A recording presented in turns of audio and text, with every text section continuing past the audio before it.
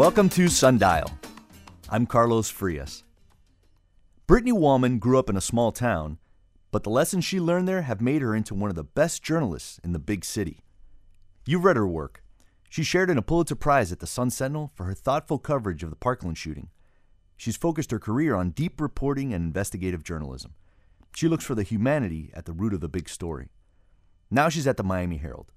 She's bringing her small-town insight into people to an even bigger city. And there's plenty to work with in Miami-Dade. Developers pushing to build, embattled politicians, and of course, every big story has a Miami angle, like the ongoing saga of Jeffrey Epstein. She'll never be bored. There's the potential for corruption in every contract, in every public post, and now it's Brittany's job to help uncover it. Brittany, welcome to the show. Thank you. I'm so excited to be here. I'm excited to talk to you about it because this is people don't understand that even making what we were talking about just before we came on is making that shift, making that change, even from Broward to Dade or Dade to Broward. It's a big adjustment. It's a big adjustment in your way of thinking, in your way of acting, in your reporting skills, right? It is. I've been saying I feel like I've been, plopped in Nebraska or something. I just have so much to learn. And this is interesting because you and I actually have we have a similar kind of start at the Sun Sentinel, because I remember my first published byline was at 19 at the Sun Sentinel, and I remember I had a mentor there named Ray Cox. And do you remember Ray? Do you ever work with him? Yep. He was at the Atlanta Journal-Constitution for a while afterwards, and he told me, you have to, because I remember I graduated after being an intern. He said, you can't get a job here yet. You have to go to a small town and go to a small paper and make your mistakes on a small scale, so that fewer people will see them. And at the same time, you learn pre-internet, of course. Yeah, exactly. And then also, when you learn how a small town works, you learn how a big city works. That it's all just a matter of scale. Right.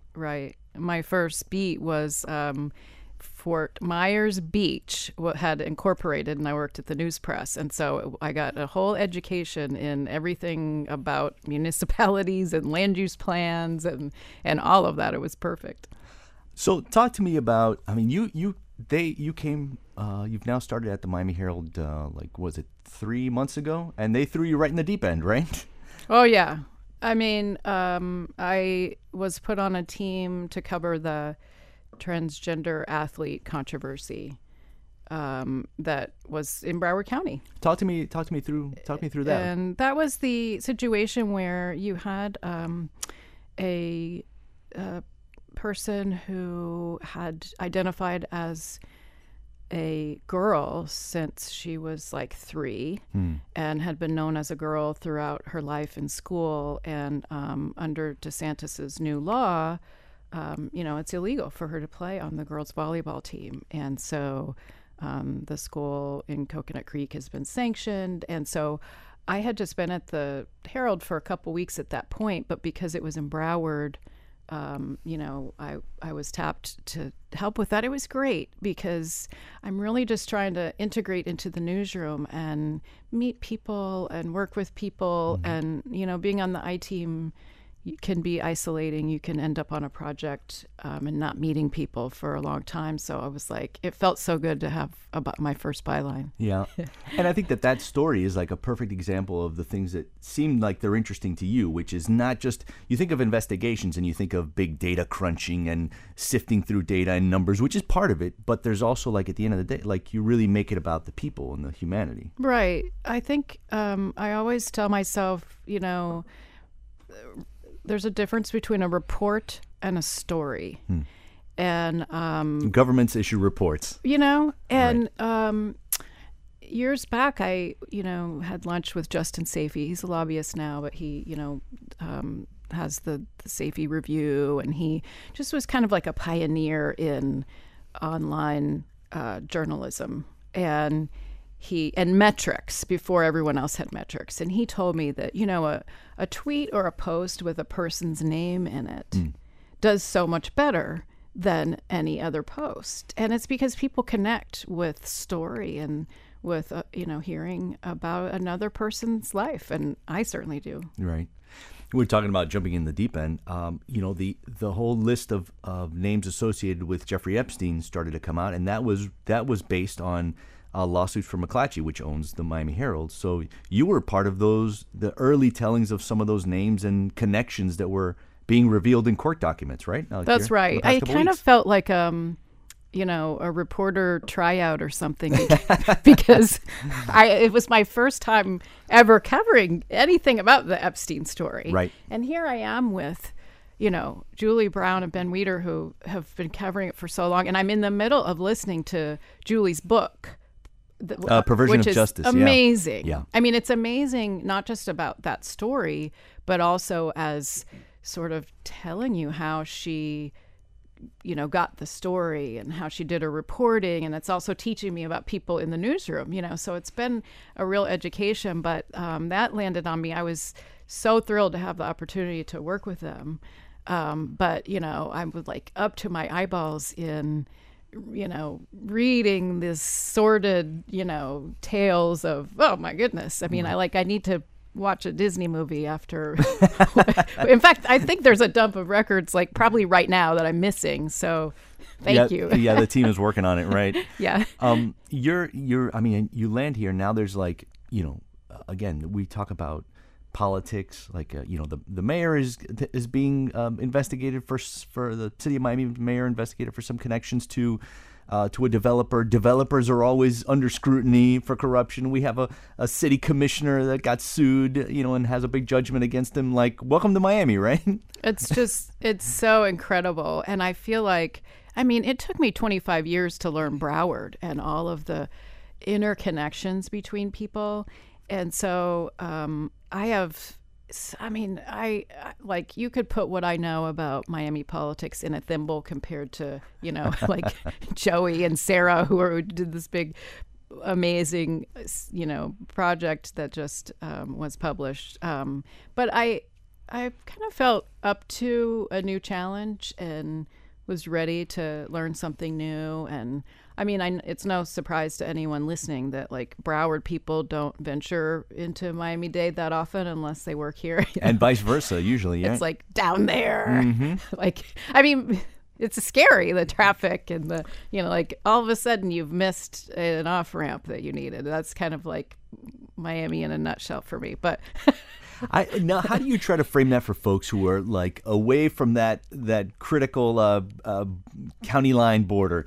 How do you try to explain it to folks, the difference between culturally between the two counties? Well, for me, the main cultural phenomenon of Broward is how very liberal it is. And so, as a member of the mainstream media, people like to criticize how liberal the paper is, et cetera, et cetera. Well, hello. I'm not saying that that's true, but Broward is the most Democratic county in Florida, and so you can't get elected if you're not a Democrat. If you're a Republican, you have to change parties and pretend to be a Democrat. And so I've really come to learn that audience and what they care about, and and it all. I think. There's plenty of Republicans there, and people that are no party, which is what I am. Yeah, same here. So, and Miami-Dade is, just so different. I just have so much to learn about the politics and the culture. I took French. I'm kicking myself. But you know what? 4 years of French. That will help you with a huge part of the Miami-Dade community who speaks Creole. Yeah, so you'll get 90% of the way with French. With the, I guess. for the Creole-speaking I'm crowd. using Duolingo. Mm-hmm. I'm on a streak. And I bought a calendar that teaches me a Spanish word every day. What did you learn today? What was your Spanish word of the day? I didn't even change the calendar today, but the first thing I had to learn was how to order my lunch without rice. Sin arroz. Okay. Was there a part of it making a change at this point in your career? Obviously I can empathize. I started doing this radio show a little over a year ago now. Was there a part of it that was about the challenge, about doing something new and something different? Talk to me about the decision that went into making a change after you've been in a place for 25 years. Yeah, I always said I am riding this train into the wall. I'm going to be the last person to turn out the lights. I mean, in journalism, you mean? Yeah. Like at the Sentinel. I mean, everybody knew that I was. You were ride or die. I was never leaving there, and I loved it there. It was my home. I was treated so well there. There's great journalists there. I mean, I have so much affection for the Sun Sentinel. I never even thought about leaving. We were offered buyouts multiple times. I saw so many friends make the decision to leave. And really, until the pandemic, even though this is a big market with a lot of different media opportunities, I'm a newspaper girl. And so to leave the Sentinel, I would have had to, and I'm a mother.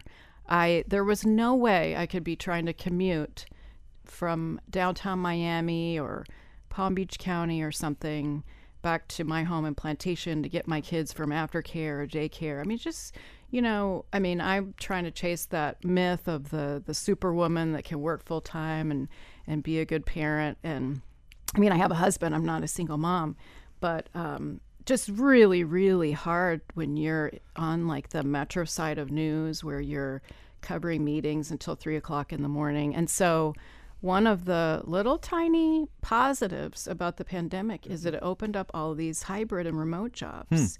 And so, wow, here we are. A lot of papers don't even have newsrooms anymore. Right. And the Herald had this I-Team opening that's, where I was going to the Sun Sentinel once a week, the other direction. Now I go to the Herald has a newsroom over by Miami Airport. And so I had reached this point. I actually was just, looking back at my New Year's resolutions from last year. And okay. Yeah. What were some of I'm them? a big resolutions person. How have you done? It said, consider leaving the Sun Sentinel. Wow. And just as a personal challenge, or what led to that writing that resolution? Every time we had layoffs, which is many times over the last 15 years, I would get into, I did a layoff budget. What's the least amount I could live on? I created a website, BrittanyWallman.com, so that I could, so I would live as a entity when I'm not at the Sun Sentinel. Work on your brand. That's what you got to do, right? Yeah. And I guess I reached Alden Global Capital, a hedge fund that's really notorious for stripping down newspapers, bought the Tribune Company, which owns the Sun Sentinel, in 2021. And that was very scary. So I did a lot of prep. And I just sort of reached a point mentally where I thought, if there were the right opportunity. I mean, I saw so many people, work for so long to try to get a job. I didn't want to be in desperation or in that idea of like just getting, they come in, they trim the staff, and you end up out of a job. And now, with two kids in school. What haunted me was there was a story of like a paper that ended up with only one reporter, and I'm like, I think I read that, and I'm like, of course, I'm thinking, I'll be the Sun Sentinel's one reporter. But you had a thing of most of your career where you got to live and work and raise your kids in the same town that you covered, which is something that sometimes reporters don't get to do because you move around so much in your career. That's true. There's really something to that. I really felt like that was part of the public service that I was called to do, is to be able to be a reporter in my own community. And now once I moved to the investigations team and became the investigations editor at the Sun Sentinel, really my coverage reach broadened to South Florida anyway. And I started to connect with Miami-Dade, politicians and cover the whole region. And so I think that helped, the sort of evolution in my mind. And after I had reached this point where I thought, I could potentially start looking for a great remote job. I just don't want to leave South Florida because I love it. I love what a melting pot it is. I mean, I grew up in these homogenous communities in Iowa and Oklahoma, and I just love how the variety here. It's just such a. I mean, and I love to be warm. I had enough snowdrifts in my life growing up in Iowa. Right. I don't need to be putting any snowsuits on. Our guest today is Brittany Wallman. She's an investigative journalist for the Miami Herald. She was previously an investigative editor for the Sun Sentinel, where she worked for 25 years.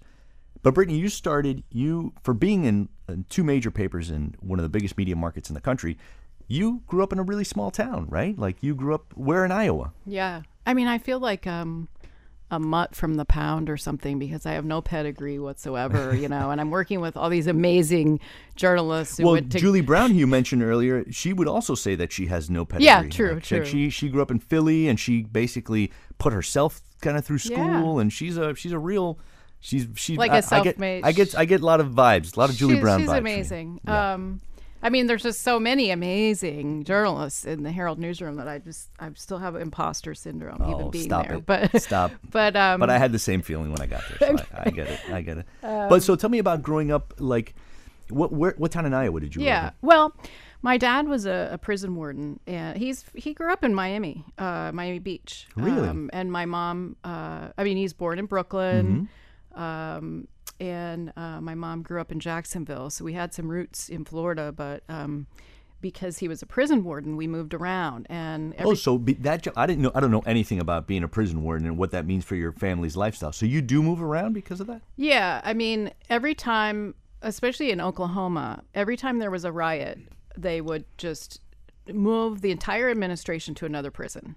Oh, wow. And so I went to 3 different high schools because there were riots everywhere. Like there'd be a riot, then they would decide we had to, move across the state to some other prison. And so in Iowa, we were at a women's reformatory in a tiny town, Rockwell City, population about 1,000.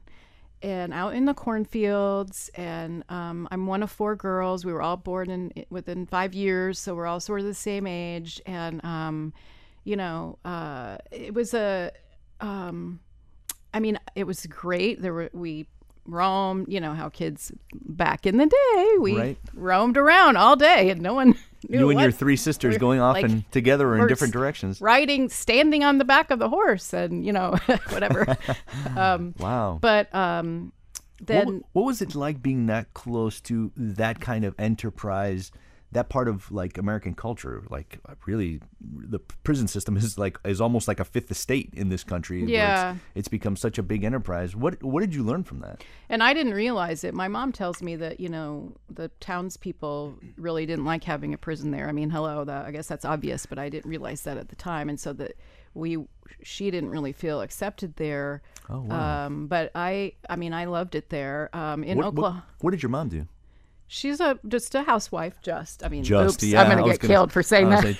Put parentheses around just. Yeah. I mean, of 4 hellions. She kept four girls from being lost in the woods every day, right? But in Oklahoma, we lived. For a number of years, we lived at the Oklahoma State Penitentiary, which is the maximum security prison, and so we're inside the gates. Wait, what do you mean you lived at? The way most of these prisons work, I mean, all of them really, back then, the administration lives on the campus, because when there were escapes or you just had to be there. And it's like a military base in a lot of ways. So we were literally, so you're inside the gate. I mean, we had to have our car searched every time we left home because in case an inmate was in the car or whatever. I mean, it's literally Brittany. This is quite a growing up that you had. Yeah, and now looking back on it, it blows my mind as a parent. But we played. There were your kids grew up in a probably like a gated community. In Broward, right? That's the only gated community I ever lived in. But we had a BB gun shooting team, and our coaches were inmates, the minimum security guys. And that is hilarious. Your shooting coaches were inmates. Galaxy JCs, yes. I wonder what their training for that job was. I don't think I want to know. And we played pool, we played basketball with inmates. When I was little and we were at the women's reformatory, we had an inmate who was our babysitter. And so I really just I guess I have always felt comfortable and had empathy for people of all ranks of society because, that's who I grew up around. I mean, they all had stories, people would ask if we were afraid. It's like this one guy, Sid, that we played basketball with a lot. He had murdered his brother because his brother was his wife was cheating on him with his brother or something.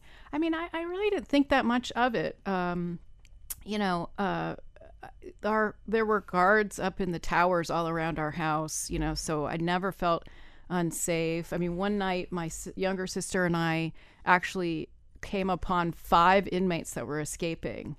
And oh my God. Yeah, we were like walking home from babysitting at a neighbor's house, and the maximum security guys wear blue, and the minimum security wore white. And so we see these 3 guys in blue running behind our house, and we were like, oh my gosh, they're escaping. Let's turn around. And all of the administration of the prison was like playing poker or something at one of the houses, And so we went over there and told them, and they didn't really believe us. And oh my God. Then they did a head count. But this is why we had to live on the campus, because there's just always stuff going on. I mean, one time the guys got drunk on the yard. They fermented some potatoes and got drunk, and there was a huge some riot. Vodka, like distilled vodka there from fermented potatoes. And then like another time when I was in 11th grade, I was at my friend's house, and they were saying on TV that the deputy warden's being held hostage, and I'm like, my dad's a deputy warden, and oh my God. There was a huge riot there. That must have been scary. That must have been scary when things like that happened and your dad wasn't home. And he got beat up, and some inmate, intervened and said, don't kill the deputy. And, he went home and got his gun and went back. And, so there was so much drama. But, so I guess I'm just so used to chaos and drama, and I really don't think that, and I just think I'm a very empathetic person. I can, I just feel really comfortable around all types of people. I know everybody has a story, and I try not to judge people. I try to understand what brings somebody to the lowest point of their lives or the highest. So I mean, there's a lot of talk in this country about we put people in prisons and we forget about them, Yeah. And we have a particular view we paint with a broad brush. Having this kind of experience really must have painted a lot of nuance for you, must have given you a lot of nuance and a lot of insight, like you were saying, into the roller coasters of people's lives. It's really amazing to me how we just throw people away, and sometimes like our standards change and we decide that you don't have to go to prison for smoking marijuana or whatever. And what about all these people whose lives were just tossed aside? And also anybody that's covered prisons, I haven't, but knows that just getting people to care about somebody who's an inmate, a convict, is really hard. I mean, even among people that are really liberal, it's still hard to get people to care about lawbreakers. Yeah, I mean, it's hard, especially if it's touched your life personally, to think like, I believe in a certain way, but then if it affects my life personally, then I feel differently about it. And getting people to that cognitive dissonance get past that, to still see inmates as people who are in our part of our society. Yeah, I mean, I'm not, I'm a mix. I mean, I'm not against the death penalty. But I understand that errors are made and people are just locked away for years for things they didn't do.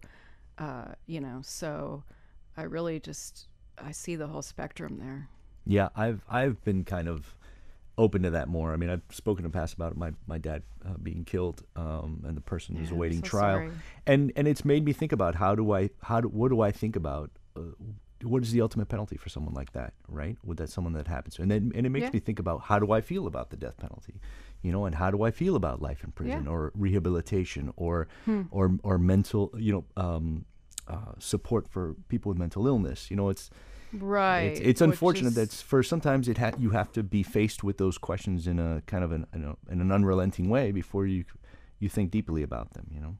Yeah, I mean, I guess my time at prisons has made me feel like life in prison might not be so bad. Like people think.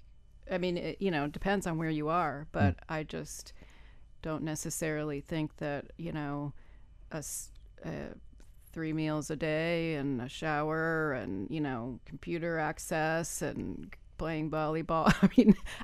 I know there's abuses and horrible things that go on in some facilities. But not at all. Right.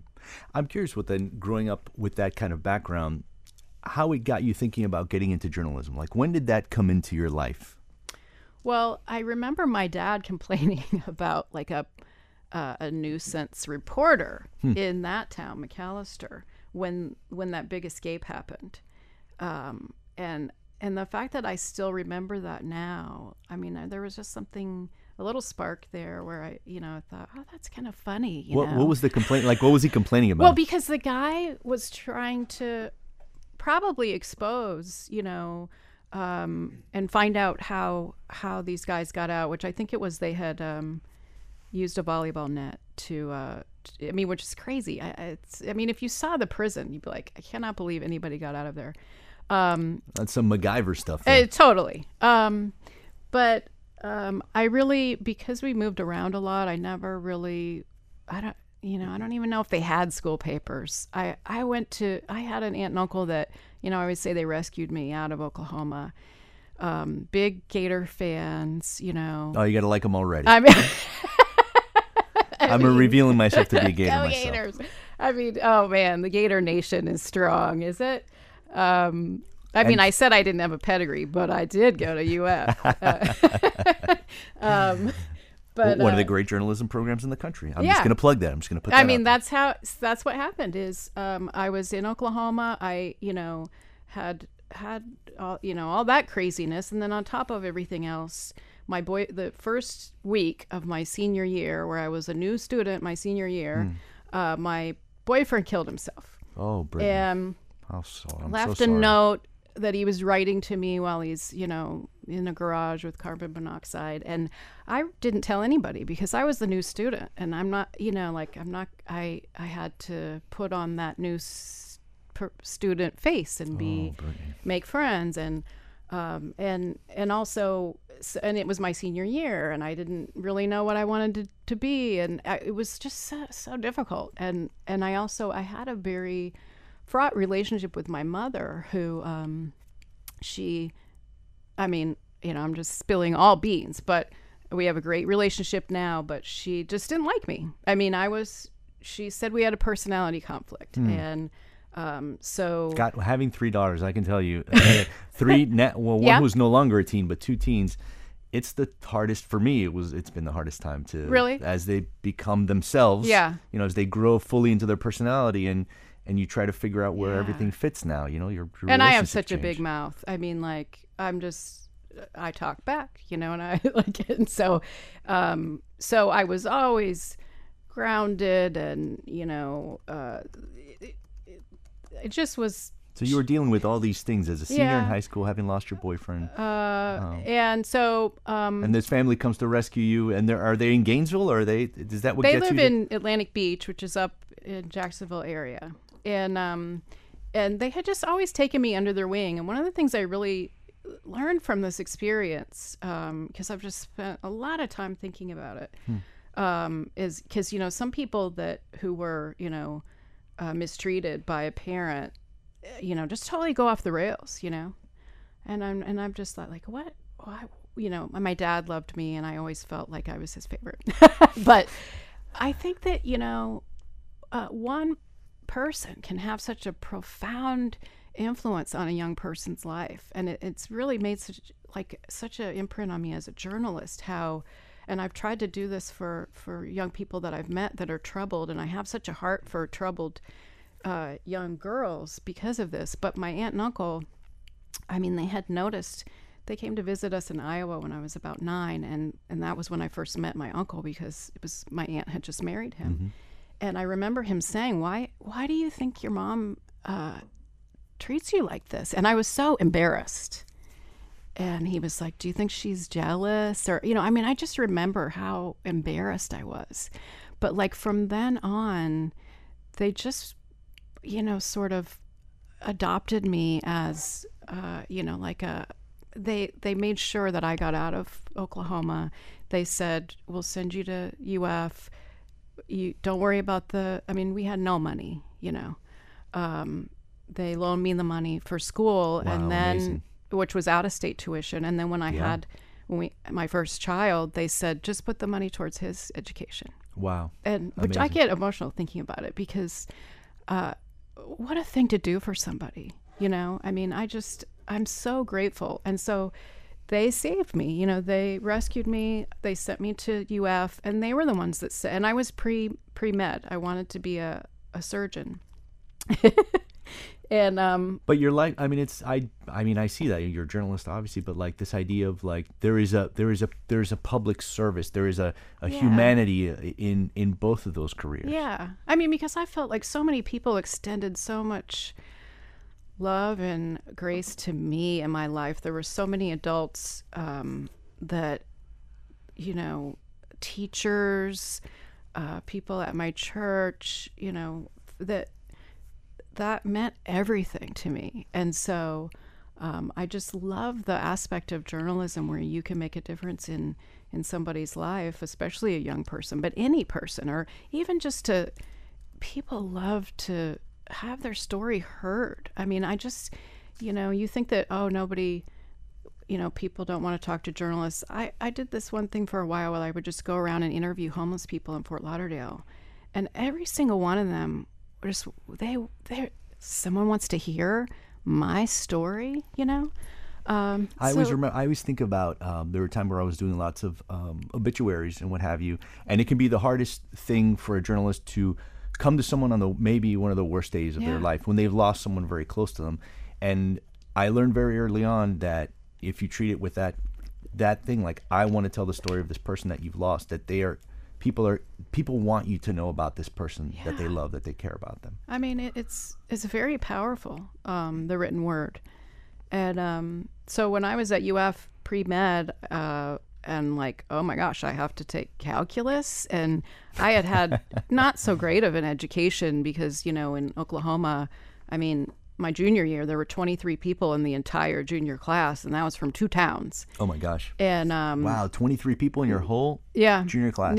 Yeah. Incredible. And so, there's no honors, anything, I did manage to get straight A's, and which I'm sure, thank goodness, helped get me out of there. But, my aunt and uncle said, you ought to check out their journalism school, Amazing. And it's amazing how those people, like, some of those words can literally Isn't that amazing? Because I really never thought about it. I didn't know anything about journalism or newspapers. Well, I want to ask you about this a little bit more, and also kind of get into those moments where you see the work that you start doing, even at a young age, how it starts to have make a difference in people's lives. But first we have to take our last break. Our guest today is Brittany Wallman. She's shared in the Sun Sentinel's 2019 Pulitzer Prize for their coverage of the Parkland shooting, and now she's an investigative journalist for the Miami Herald. If you or someone needs help, please know you have options. The National Suicide Prevention Line number is 988. If you missed any part of our conversation, all Sundial episodes are available on our daily podcast. Our guest today is Brittany Wallman. She's an investigative journalist for the Miami Herald. She was previously at the Sun Sentinel, where she worked for 25 years. You have this whole background that's really leading you into understanding people at a deep level, humanely. And then you come to journalism. Someone, your this aunt and uncle who are so formative in your life say, why don't you look at this? And something about it must have immediately clicked, right? Finding your tribe, if you're still doing it, almost 30 plus years later. Yeah. It's remarkable that I ended up in something that, as they say, if you, do what you love, you'll never work a day in your life. And so I'm always telling my kids and anybody that I can tell, because I loved writing always. Mm-hmm. I loved to read. I had a diary, a journal. I wrote poetry. I just loved to write. And I had never really put it together that journalism is just such a place of creative freedom, mm-hmm. But also a really strict adherence to truth. And it really, It's very much like a writing prompt. This idea of like, you can tell the story any way you want it, as long as it includes as long as it's factually correct. Yeah. Everything you say, every single sentence you write is factually correct. As long as you do that. And like, I love the aspect of it, you know, as somebody who's, like I said, I'm mouthy, I talk back, you know, to be able to, you could walk in the door from, maybe you haven't even graduated college and you're an intern and you are interviewing the top of industry or politics or what have you, is such a great equalizer. And, you know, the feedback that you get from the public and how grateful they are, and just arming people with information is just such a powerful thing. So there's just and journalists are cool people. Yeah. I mean, yeah. Are they not? It's a weird, wild tribe. It's very much like herding cats. I've always appreciated about Newsroom. It's this confederacy of weirdos, yeah. which I appreciate. Yeah. Like, there's no dress code. There's no schedule. There's no sacred cows usually, Yeah, other than adhering to the truth. Yeah. Don't make up a single thing. You can outside of like, that, I'm surprised we haven't had to push the beep button, you know. You know, I'm curious about moments where you first learned that, right? Like, what were some of the early moments for you where you were like, this really made a difference in someone's life? I'll share one. I was even in college, and I was writing an obituary of the anthropologist and forensic scientist Bill Maple, he was the lead investigator on the ValueJet crash. Folks will remember that. He wrote this amazing book called Dead Men Don't Tell Tales. I had been a student in his class, and then he later died. And I wrote his obituary at the Florida Alligator. And something about the way that his family opened and wanted his story told, and like they passed around the phone to different family members in the room, like I was in. Wow. I was in. And I'm curious what some of those early moments were for you that you were like, man, I'll never forget these moments where you're really real with people, you know? Well, I mean, one of the most remarkable reporting situations that I was in was, again, when I was going around, you know, I don't know, some of you might remember when the flip camera came out. It was like the advent of portable video cameras that had a USB that flipped out. Right. Okay, I had one, and I was so excited, and I was the shaky video creater, you know. And it's all come back around to that now. It's all TikTok now. But I was one of the homeless people that I interviewed. I posted, I was posting these on a YouTube channel, and somebody commented and said, "This guy murdered a little girl in Illinois." I mean, because he gave me his name.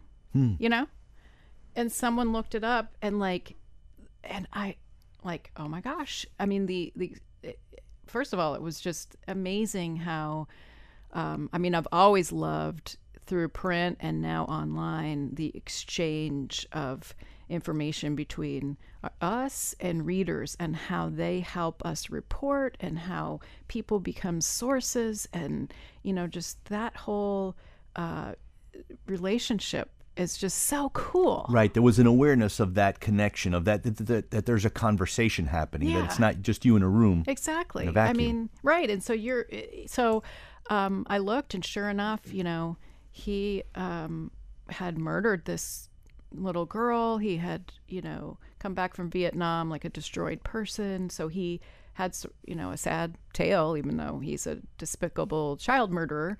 And so I came back to interview. I was petrified. I'm there interviewing him about this girl he murdered, but I'm thinking, is he gonna, attack me or something? And so, I mean, it's not a story like you just told, but just it was. I mean, I just continue to be amazed at, what you can, the things that you uncover. I mean, the stories that you sort of lay bare, and how readers are a part of that. And, can you talk to me about the nuance of that, of then sitting for that, having an expectation of what it's going to be like to talk to this person, who is both, you can be many things, right? You can both be a war hero. Yeah. And who comes home destroyed from a notoriously affecting war. Yeah. And also be just like you said, a despicable child killer. Well, that's one of the things, is there's so many nuances, and a lot of times the causes that we take up as journalists are for people that are just really complex and they have flaws and they've made mistakes. Right. And so, every person is a human, and we only get one go around, And so, there were so many feelings that I had about this guy, because it was a sad story, and he was definitely mentally ill, and he had, confessed, and he had told his brother, "This girl is smiling at me," and so he had, it's sad. I mean, I have a daughter, horrible, and here he is living in a park, and so he ended up, because of the coverage, they got him somehow, they scooped him up, of course, and got him some help. And, how do you feel about that? Like, oh, I helped this child murderer get, treatment. But a lot of journalism is like that, you're just, it's not all in a tidy box, Right. And I mean, I think there's a part of that too, where then you almost start at the end of the story, like, this guy's a child killer. Yeah. But then the further you go back, you understand that there's many steps. There are many steps on the turnpike, many exits on the turnpike before you get to that one. Right? Yeah. Well, like the same with covering Nicholas Cruz, which I mean, even to say his name, a lot of people don't want to hear his name. Yeah, you recall he's regarding the Parkland shooter. Yeah. But there was a whole group of people that immediately were sympathetic to his upbringing, and so it's just interesting, the different sides of humanity that you see as a journalist. But I really got interested in, I mean, when we did a project on sex trafficking at the Sun Sentinel, that was probably one of my favorite pieces that I've worked on, because to learn what's happening to girls in foster care, and so that remains close to my heart. And in a nutshell, what did, like, just kids kind of getting lost in a foster system, or being like taken, put in group homes, and then basically stalked by predator sex traffickers, waiting for them to walk to the convenience store so they can traffic them. And so just, it's another category of person that as soon as you hear that, oh, she's been arrested, she ran away, I just can't believe how people just throw people away in their minds because they didn't live a perfect life. Right. It's like you're picking a shirt off a rack, and there's a thread loose, and you're like, well, this is no good anymore. And and we tend to want to do that with people too. It doesn't make any sense, because who among us is perfect? And so I like to be able to, tell stories of people that have no advocate at all. And back to what I was saying earlier about my aunt and uncle, I mean, I just really, as an individual, even people that I didn't write about, I think you can make a difference in someone's life just listening. I mean, I respond to every email, and a lot of times people, say, that's terrible, what's happening to you, I don't think I can write about it, but they're like, thank you so much, Yeah. And like when I was on that story, there was a woman, she was a grandmother, her granddaughter was on the streets, addicted to drugs, and had been trafficked. And when after our project ran, there was there was a story, body found on Alligator Alley. Oh my goodness. And it was this girl, Ivy. And I was one of the first people that her grandmother called, because people were so tired of listening to her that no one would listen to her. And so she asked me to go with her to see the body. And this is way outside of my duty as a reporter. I wasn't writing about it, but I just you're put in this position where you can actually be that person for somebody. And I hear from her all the time. She says, you saved my life, because you listened to my story and you were there for me, and I really I didn't do anything, except for just pick up the phone a couple times, Yeah. But it's that connection that that you can get in this career, Yeah. That is not, where you look past the numbers, so to speak, and you look at the people. Yeah. I'm curious whether all of this leaves time and space, and do you make for it for writing on your own, like stuff that is not journalism? Because I know during the pandemic you were writing a little poetry, right? That's right. I had sort of abandoned poetry for like 30 years after kind of minoring in it at UF. And I guess because being in journalism, I was getting enough writing out of my system. And so, yeah, during the pandemic, I signed up for this wild writing thing where, and I'm still doing it, you get 3 videos a week, and she gives you these writing prompts from poems, and then you just write as fast as you can. It doesn't matter if it's good or bad. And so in the mornings, that's part of my routine. I do my writing. I'm doing my learning how to speak Spanish. I'm trying to play the guitar. I go for a run. I think I have when you're working on 6-month investigations, you got some time to fill in. You're not writing every day. So can we hear one before we go? Do you have one at the ready on your phone that you're willing to read us? I do. I mean, this is just what came out of. I just like. Whatever comes out of my pencil or pen is what comes out of my pencil or pen. I'm like, where did that come from? But this was called Coming Back as a Cat. Okay. I wanted to be a bird, with clashing combinations of color and barely eating and singing and soaring. But I've come back as a cat. My paws are padded and my touch on the earth is light. But still, I'm not a bird. I can leap onto a tabletop. I imagine my wings unfurling and the wind catching me to lift me up, but I land with a soft thud. Ribbons excite me. Who's controlling that swirling snake of color? Sorry, I got distracted. My nest is not in the bough of an oak. It's in a tossed robe that my owner heaped on the floor of his office. My owner. My owner! I imagine I'm a bird whose freedom is legion, who answers to the sun and rain and wind and can't be locked in a laundry room. I curl up in the robe. I purr. I am a bird. I am a bird. I am a bird. I am a bird. I don't know why that's making me emotional, but I guess just the idea of being of freedom, Yeah. I mean, and writing unlocks a lot of that. And fortunately, we can get to see both sides of you that help tell these stories. Brittany, thank you so much for spending the hour with us. It was a real pleasure getting to know you and get to know your work, and we look forward to seeing what's coming next for you at the Herald. Thank you. Thank you so much. Our guest today was Brittany Wallman. She's an investigative journalist for the Miami Herald. She was previously the investigative editor at the Sun Sentinel, where she worked for 25 years. And that's Sundial for Tuesday, January 9th. Leslie Obaya Atkinson is our lead producer. Our producer is Elisa Baena. Sergio Bustos is WLRN's VP of News, and Katie Munoz is our Director of Live Programming. Peter J. Mertz is WLRN's VP of Radio, and our engineer is Richard Ives. Our theme music is by the Miami Afro-Cuban funk band Palo at gopalo.com. You can download a podcast of this program. Just search for WLRN Sundial on your podcast app.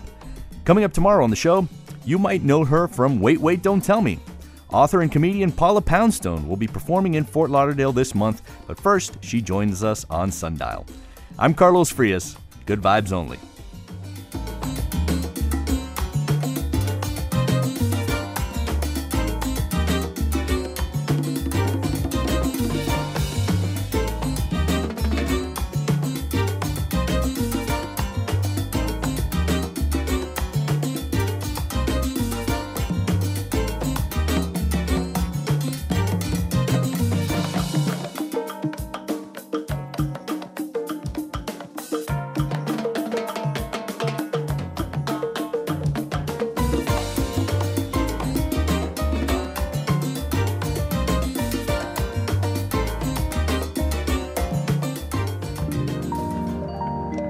WLRN Public Media.